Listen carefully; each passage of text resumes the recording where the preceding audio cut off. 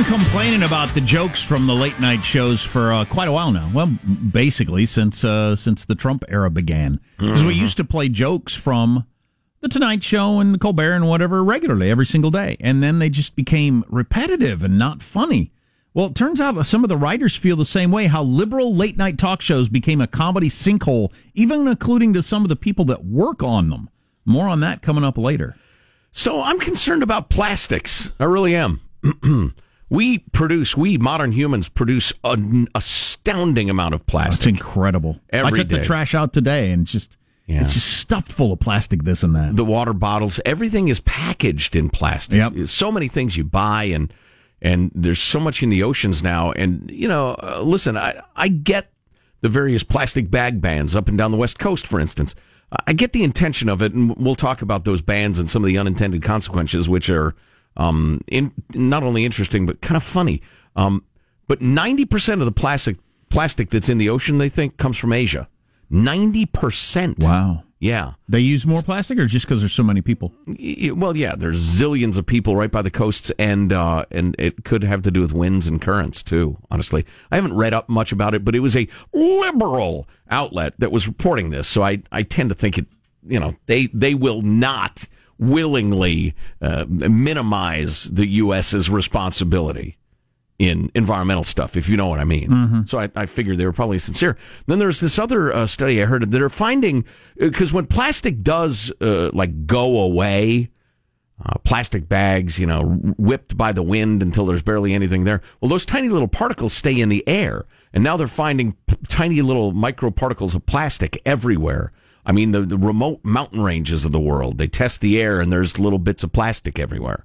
And there are billions, almost 8 billion people, or is it 8 billion on Earth right now? We're cranking out plastic at an astounding rate. So I'm not some sort of I don't care type. I do care. Whoever invented the vacuum sealed plastic packaging that is so popular. Oh, yeah. For practically everything. Yeah. That was a step backwards for the environment. It was a step forward for stopping shoplifting, I suppose. Mm-hmm. I think that's part of the point of it. Yeah. That super thick, rugged stuff. You have to have utility scissors to cut into, and then you got to be careful because if you get a quote unquote paper cut with one of those things, you could sever a finger. Oh yeah, they're super hard to cut without hurting yourself or damaging the product. But yeah, those things. Every toy, every tool, everything I buy comes in those, and there's just no need for it. So anyway, this University of Sydney, Australia economist, Rebecca Taylor. She moved several times for a new job. She's joking. She moved from D.C. to California to Australia, and everywhere she went, bag restrictions were implemented shortly thereafter, and she thought that was kind of amusing. And she decided to study the regulations and their unintended consequences. They mentioned before California banned plastic shopping bags statewide in 2016, a wave of 139 California cities and counties implemented the policy themselves, and the state followed suit. Taylor and colleagues compared bag use in cities with bans with those without them. For 6 months, they spent weekends in grocery stores tallying the types of bags people carried out. She analyzed these stores' sales data. She found that these bag bans did what they were supposed to do. People in the cities with the bans used fewer plastic bags, which led to about 40 million fewer pounds of plastic trash per year. But people who used to reuse their shopping bags for other purposes... Which I think is most people? All people, I think. Is there anybody that doesn't? We used them to line our trash cans. Or picking up dog poop. And that. Right? They still needed bags. What I found, she says, was that sales of garbage bags actually skyrocketed after plastic grocery bags were banned. I never,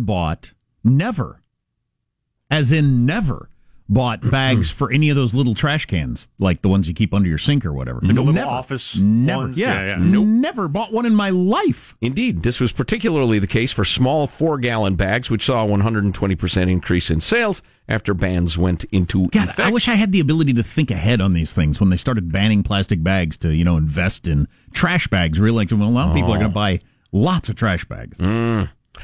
Trash bags are thick and use more plastic than typical shopping bags, so about 30% of the plastic that was eliminated by the ban comes back in the form of thicker garbage bags. There you go. On top of that, cities that banned plastic bags saw a surge in the use of paper bags, which he estimates resulted in about 80 million pounds of extra paper trash per year. Now, paper trash is, the paper trash is more biodegradable than plastic, but listen to this.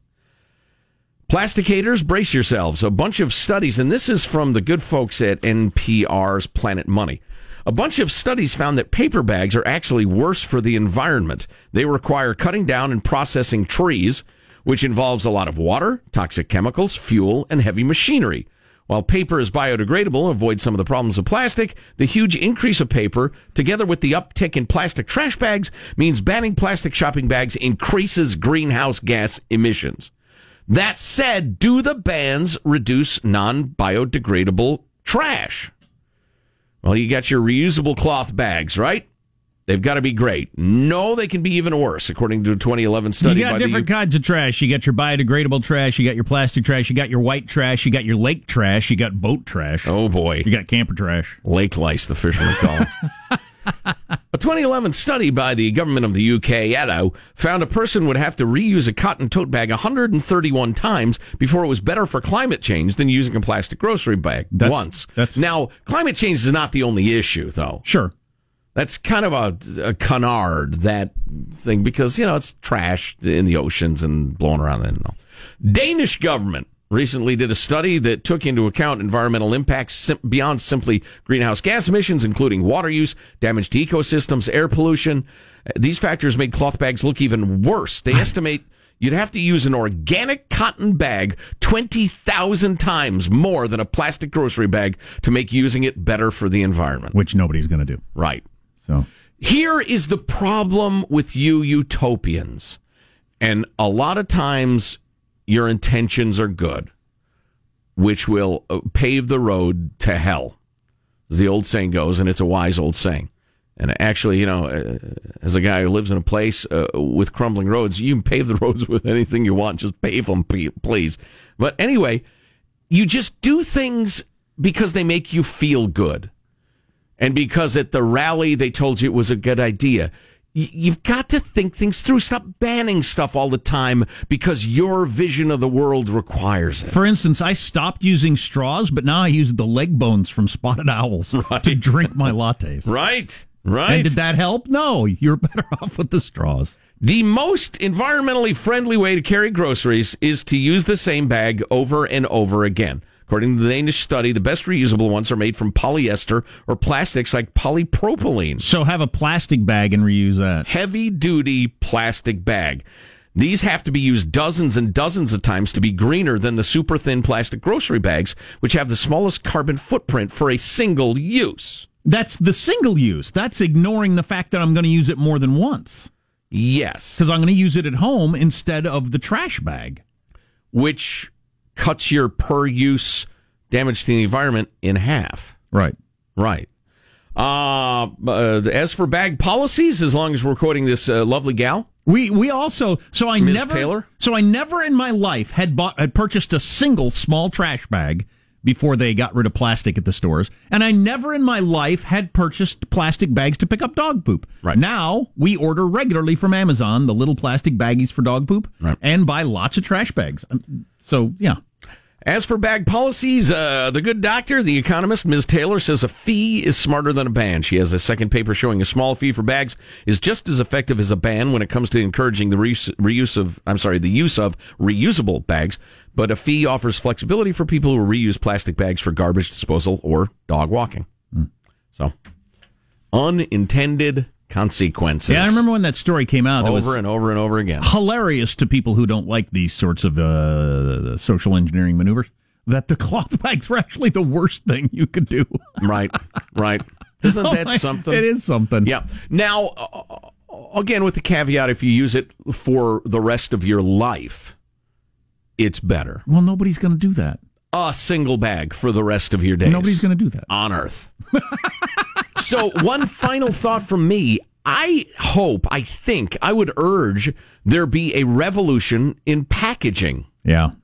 I'd be all for that. Now, we need to figure out what to do about shoplifting and everything, because many of the progressive parts of the United States, for instance, have decriminalized crime. So people are stealing with impunity, which is leading to all sorts of terrible, terrible consequences for quality of life. But not everything needs to be packaged in heavy-duty plastic. Oh, God, just ridiculous. It is. It's so bad. Toys for the kids especially, just so many things. Oh, my God. A $2 item that cost a dime to make, surrounded in all this plastic. Right. I worked when I was in high school for one of those catalog houses where you'd show up and they'd have something on the shelf, but you'd grab the little slip of paper. Go pay, and it would show up 30 seconds later if I was doing my job right, which was rare. It'd show up 30 seconds later and you'd pick it up. And so that really cut down on shoplifting. So I wonder if that's the model. I don't know. So Trump with his second veto?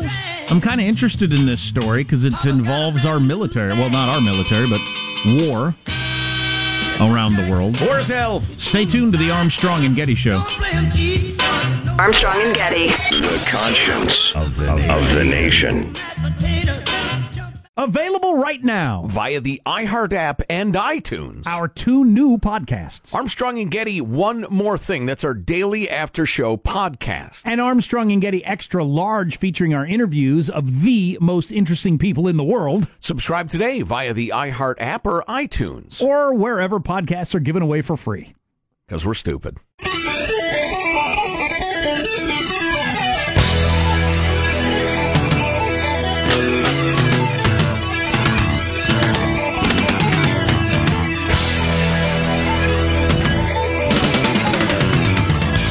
The Armstrong and Getty Show.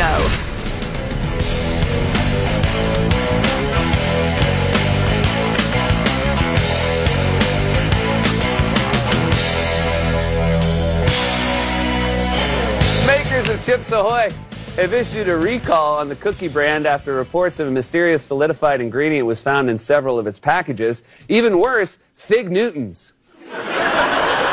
Oh, I disagree. I agree. I disagree. Oh, what is a fig? delicious? Ah, What is a fig? God, my brother liked the Fig Newtons. I delicious couldn't cookie. even look at them. Oh, I love them. I agree. Even worse, Fig Newtons. God, I agree. I haven't had one in years. You need a more sophisticated palate to enjoy the Fig Newton, Jack. It's not a cookie for little children. Although I loved them as a little child. Oh, boy. Does seem like something like an 85-year-old would eat on the porch. Wow. Like I'll sit on the porch and have a Fig Newton. Wow. You know what I'm going to do today? Says old white bread Jack. I won't have you insulting my favorite childhood cookies. I'm going to sit on the porch and watch the sunset and have a Fig Newton. Here's a question for you. Is there a single natural ingredient in the Chips Ahoy? I don't know. I'm sure they have attorneys who will be answering that question.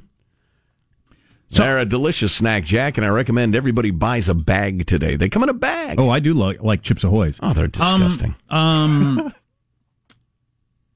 hate to mention the T word because then everybody gets distracted by the T word and it becomes all about the T word. If you say Trump along with any story, it all becomes about Trump and this and that. Trumpity Trump. And it Trump, must, Trump. and whatever. Yeah. But so the president, with his second veto of his presidency, vetoed a resolution that would have ended U.S. support for the Saudi-led military campaign in Yemen.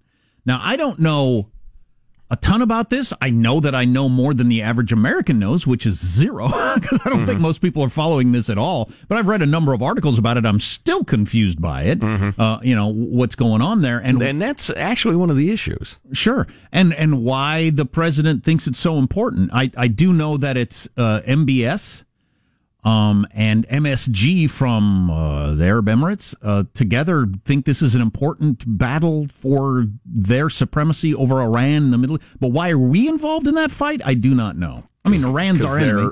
There are buds, nominally. There are allies. There are friends. There's a lot of people getting killed and living miserable lives because of it. And it's one of those situations where these Houthi rebels that we're fighting, they're not really down with Iran. It's one of those alliances of convenience. So there are a lot of people who think, well, we could peel them off Iran. They don't care. So we're fighting and killing and the rest of it for these shifting tribal friggin' alliances there in the sandy part of the world. It's all disgusting. The House and Senate both passed it with bipartisan support. 7 Republican senators signed on and a number of Republican in the House. So I don't know. I don't know what's behind it. Well, it's a humanitarian nightmare, too. No doubt. And nobody seems to be getting anywhere. And nobody pays any attention. Right. You can't get people to pay attention to Afghanistan, where we actually have our own soldiers dying. You certainly can't get anybody to pay attention to we support some other war. Right, and there are, tens of thousands of civilians starving, blah, blah, blah. Who has the time? The veto means the United States will continue its involvement in Saudi Arabia's bombing campaign against Yemen's Houthi rebels, waged in the name of holding back Iran's expanse in the region, which I think we're all for. Although, well, yeah, I get that. It's not a bad goal. Well, although MBS, remember when he jailed the women who were protesting for the right to drive, even though he was going to allow them to drive? Right, exactly. So he jailed these women that were protesting for the right to drive. One of them is out now saying that she was waterboarded and electrocuted as part of her torture for daring to protest as a woman in Saudi Arabia. That's right. The great reformer MBS. So, oh yeah, wwhatever he's up to, and we're in bed with him. I don't know. Tell you what, it's a cutthroat part of the world. Reminds me of Game of Thrones. It's with every bit of the moral fiber of it. You just slash and cut and burn and rape and the rest of it to get power. And you know what? We can't be on the short end of that stick. On the other hand, you find yourself engaged with people and struggles that you find reprehensible. So a few minutes ago, we played a joke from Seth Meyers. He's got a late-night show. You got lions and dragons eating people. What? A few minutes ago, we played a joke from Seth Meyers. He's a host of one of your late-night shows, and it was a funny joke. It wasn't political or Trump-related, thank God. But so many of them are now and have been for the last couple of years, and even people who work on the shows think that it's become a quote from one writer, a dumb factory of lazy ideas. And we'll get to some of that coming up a little bit later this hour. It's interesting. It's something we picked up on. We stopped playing a lot of the jokes because they just stopped being funny or interesting at all. Dumb factory. Anybody work at one of those? Yeah, I heard that. What's coming up in your news, Marshall Phillips? Well, we got a lot of rumors swirling about North Korea's Kim and Russia President Putin. Notre Dame, what was lost, what was saved, and sleep myths that can shorten your life. Oh, boy. Sleep myths that can shorten your life? Jeez, lead with that. Stay tuned. It's all coming up on the Armstrong and Getty Show.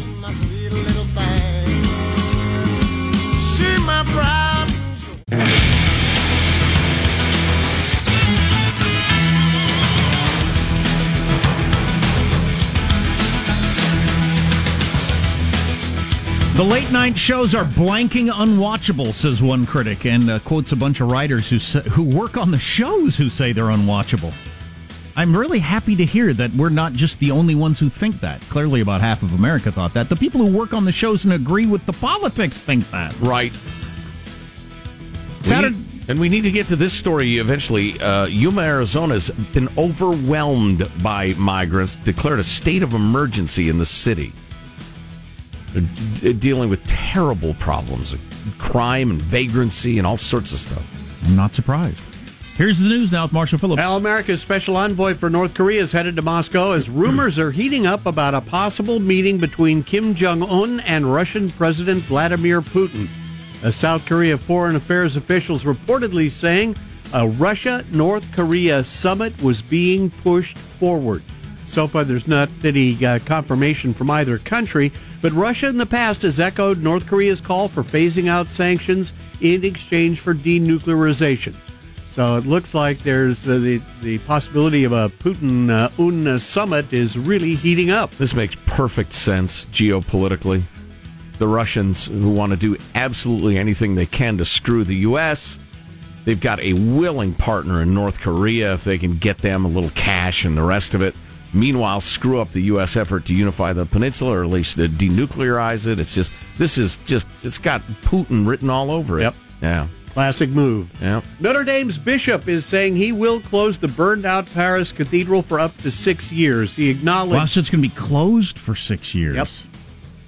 He acknowledged that as he was speaking with local business owners, because the business owners are also very upset, saying, well, Sure. with tourists, we're going to have any tourists. We're going to lose all this business. Well, it got 30,000 tourists a day, which, think about the business you would have at the local bars, restaurants, whatever around there. Right. The 30,000 tourists a day. They have to close the whole thing. I mean, I've been to a lot of different things that are being renovated, Right. and they open up part of it at least. Hard usually. hat area. We're going to put up that temporary fencing and the rest of it. Yeah, when I heard it was the most visited site in Paris, I thought, wait a minute, come on now, the Eiffel Tower. No, twice as many visitors Right. to the cathedral as Eiffel Tower. Anyway, the The Eiffel Tower. bishop And was... Eiffel Tower. The bishop was reporting that a segment of the cathedral has indeed been very weakened by the devastating fire. You would expect that. The only major work, though, damaged inside Notre Dame was the high altar, which was hit when the spire collapsed and fell in on it. The 3 famous large stained glass rose windows survived. They may have been damaged by the heat, but they're going to check those out. But it looks like they'll be in okay shape. Did you see that one firefighter, and this on Easter week of all things? One firefighter ran out of the building with the crown of thorns. Yeah. That they believe is the actual was on Jesus' head when he was crucified, crown of thorns. They have it at Notre Dame. Yeah. And it was just there. And they're afraid it was going to burn down or burn up. Crazy. Wow. And it turns out the 18th century organ also made it through. It'll be assessed for possible water damage. Wow, but I heard those made it. declared definitively that the organ had been destroyed. Nope. Okay, maybe now not. Now they're saying it's okay. Officials Get a consider little Viagra and the organ's working again. Oh, boy. officials Childish is right. Officials consider the fire to have been an accident. They are still interviewing workers from the companies involved in the renovation. Spoken like a Chips Ahoy eater. Nobody is going with God's wrath. Nobody. Other than me. You are. I'd say you keep pitching that.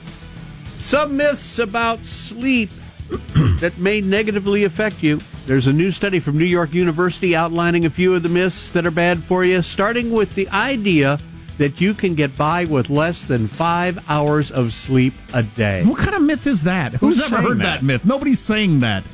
Nobody's going around saying that. You know what turns out not to be true? Getting by on 5 hours of sleep or less. Who says that? How about the myth that all dogs walk on their hind legs at midnight and recite Shakespeare? I've known people You over can't just the make up myths for the purpose of destroying them, I've Marshall. known people over the years who claimed they were like they could get by in 4 hours a night. Some people can, but it's a myth. It's some people can. Trump does, but it's not a myth that goes around that we're all trying to live out.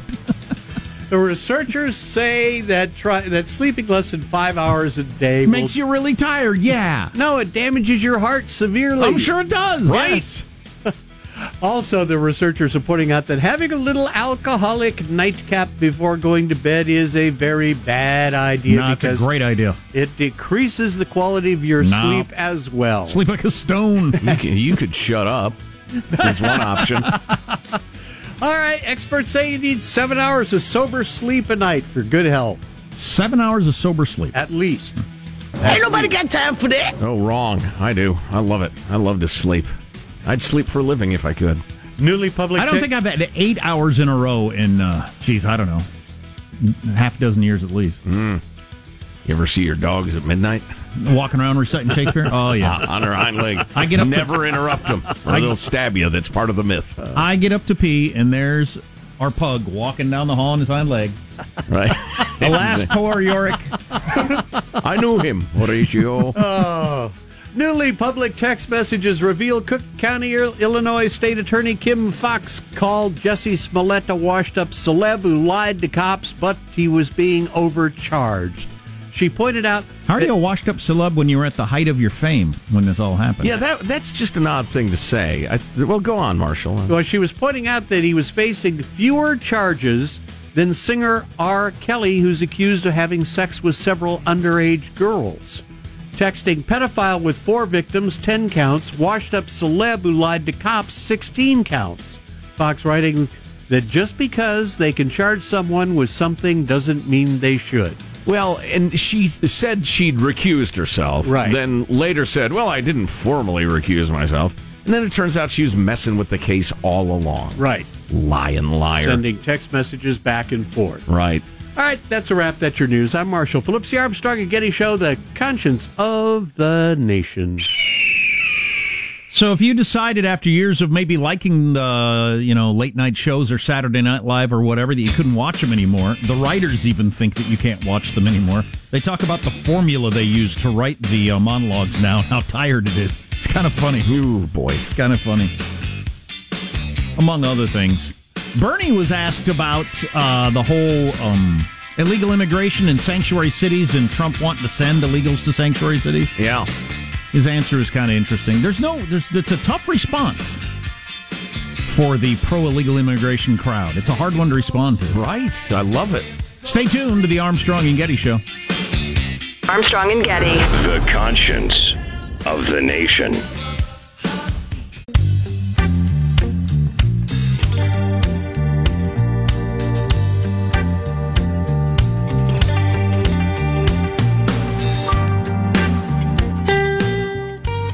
The Armstrong and Getty Show.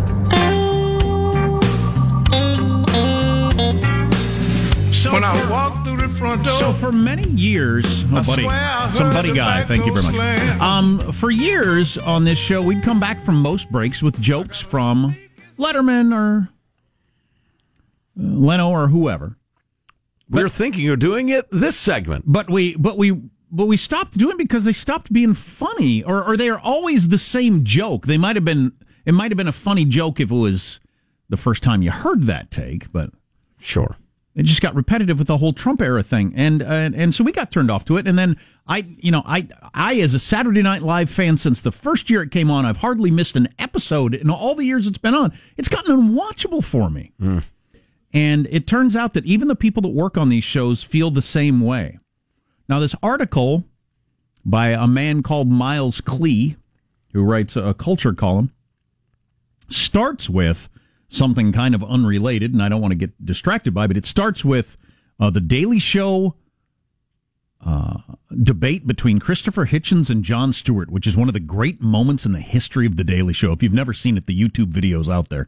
My favorite part of it is because Christopher Hitchens, as a well-loved lefty, was pro-Iraq war, and Jon Stewart and his whole crowd was anti, and they got into it. And my favorite part of it was when Christopher Hitchens called Jon Stewart Sunshine. Well, let me tell you, Sunshine, the way the world works. Very nice. I just enjoyed that. But anyway, everyone is on autopilot at these shows. You could fairly accuse me of hating late-night talk shows long before they transformed into entertainment for resistance boomers who think that calling Trump the Cheeto-in-Chief is devastatingly clever. I actually laughed when I read that. It's somewhat clever. Cheeto-in-Chief. Oh, he's orange. But the reality is that these shows are effing unwatchable. One writer, a man with an impressive resume, reached out to me as I started this piece. He works at one of the major network late shows, and he's despondent. I've been venting about this very S to a friend of mine for 5 months now. To me, this is all because of two big things. One being that the late-night writer rooms are all extremely homogenous groups of cynical, miserable comedy dudes who figure out the formula for the show early on, then they never work any harder because they don't need to. Which makes sense, because the other big thing is that people who make the actual decisions on these shows are all older white dudes who are out of touch but think that they aren't, and are never thinking in terms of comedy or upending power. And so they just go with the status quo. An explanation of what the shows have become. With monologue-wise, they're just a bunch of shortcuts to jokes that every writer knows to hit for Trump stories now. Talk about Trump loving fast food. Reference a photo where he looks awful. Call him orange. Mention the Stormy Daniels thing. Always in some not-so-thinly veiled anti-sex way. Mention that he tweets a lot. Once of his catchphrases, fake news, everyone, blah, blah, blah. Everyone's on autopilot and writes the same jokes every single night. I'm glad I'm not the only person that noticed that. He added that trying to push any new idea, even if it's low risk, is a series of hurdles that almost always ends in different producers saying, I don't see it, or shutting it down because they don't get the reference that the entire rest of the world would get, or bristling at the idea of even mentioning race, gender, sex in any creative way that isn't already acceptable. So that Wow, has okay. never pushed the limits of anything else. Oh, boy, that's back to the whole comedians won't tour college campuses phenomenon anymore. They don't even have the freedom to pursue different evergreen subjects because the Trump stuff got more engagement and sort of legitimized them as a show with a point of view, which is nonsense. We're a show with a point of view because we make these anti-Trump jokes, the same ones every single night. Yeah, it is a point of view, but it's one that burns very quickly. Every single person in late night knows it's a dumb factory of lazy ideas, says one fed-up writer. I will never be happy with anything I make. Well, that's a little despondent. Yeah, speaking of miserable comedy dudes. Who in the hell is hungry for extra Trump analysis at night? I've never understood the notion of commenting on the news and late night anyway. Maybe it's a relic of a time when people legitimately heard things for the first time on the day at night, but that's just not true anymore. That's a good point right there. Yeah, interesting. I don't mind topical humor. I don't either. You got to mix it up a little bit. And listen, one of the problems with the progressive crowd is the things that you can talk about or God help you try to joke about. That list gets very, very, very short, and the penalties for violating the code are severe. And so, yeah, it gets more and more risk averse. And if comedy is fearful, you're afraid of who you might offend all the time, it kills it. Trust me on this. I know. It mentioned in that article how they all really want to be John Oliver, which is actually a show that covers a lot of different stories in depth and treats people like they're smart and has a point of view, but it's not maddeningly the same all the time. Right. Same story, anyway. Yeah. I wanted to get this Bernie thing on from the town hall. Oh, by the way, Marshall's got some news that Buttigieg is trying to work a deal with Fox to get a town hall because Bernie's ratings were so high. Yeah, the smart candidates realize that reaching a large audience of potential voters is a good idea, even if it's the evil Fox. Right. Bernie got vastly higher ratings on Fox than he did on CNN. For their town hall. Yeah, I think regular Fox viewers were interested. I was, and then probably Bernie supporters thought, here's a chance to stick it to the evil Fox. So you'd get the double whammy there. But anyway, here's Bernie the other night and being asked about the whole sending illegals to sanctuary cities, sanctuary states thing that Trump came up with and just dealing with the border in general. But we need real comprehensive immigration reform. We don't need, and let me say this very clearly, we don't need to demonize immigrants. That we don't need to do. But let me ask you to answer my question. Can you pause there? Right That's now, just... yeah. I like Bernie well enough as a guy. I don't agree with his politics. I think he's crazy for that. I don't understand how you come up with that point of view. But he seems like a decent guy who believes this stuff. He's not trying to get rich. That's not his goal with all this, I don't think.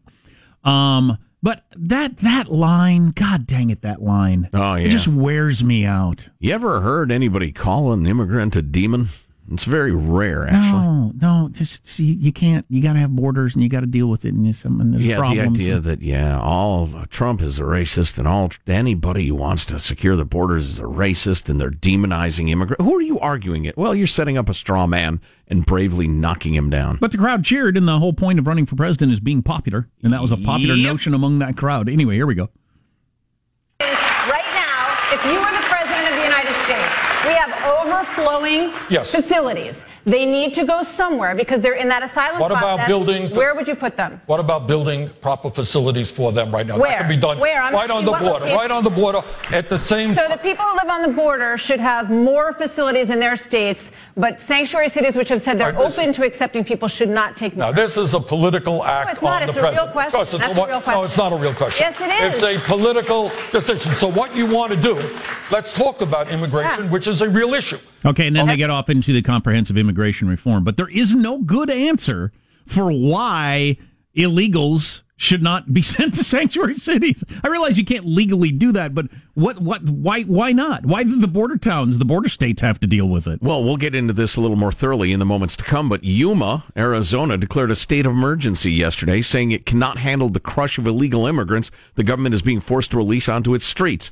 The mayor said migrants are being released by the Border Patrol into his community faster than they can leave. Local shelters are at capacity. He warned of mobs of people roaming the streets looking to satisfy basic human needs, clashing with citizens looking to protect their own property. Quote, there is an immigrant threat.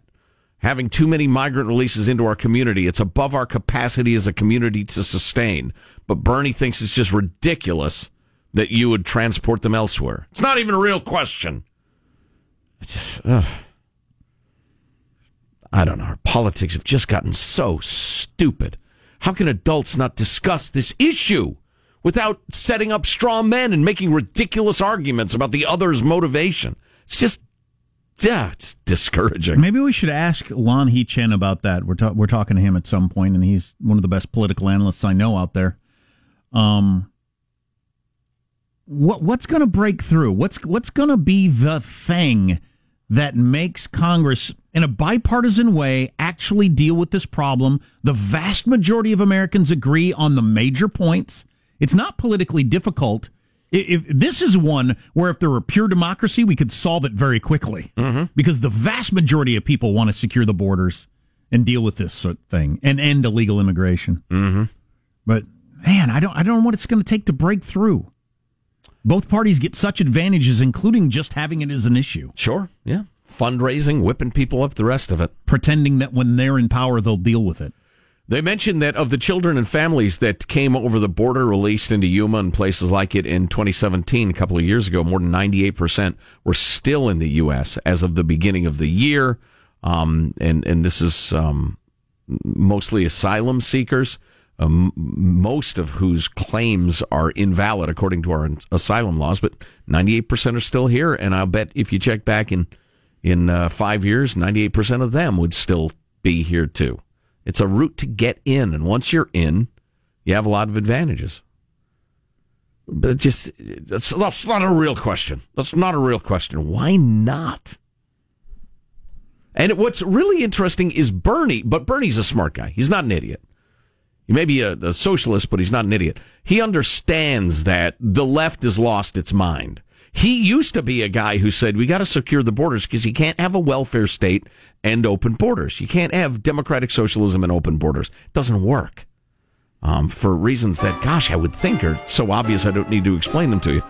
But he's backed off on that talk now because he knows if he's going to win the nomination, he's got to be Mr. Welcome. Come on in. Well, then he probably could pivot to where the rest of the country is when he's running in the general election. Yep. Just be slightly to the left of Trump on it, which would work pretty well, probably. Maybe we should talk to somebody in Yuma at some point. Love the idea. Newspaper person or policeman or something. God dang it, that's got to be frustrating. You are listening to the Armstrong and Getty Show.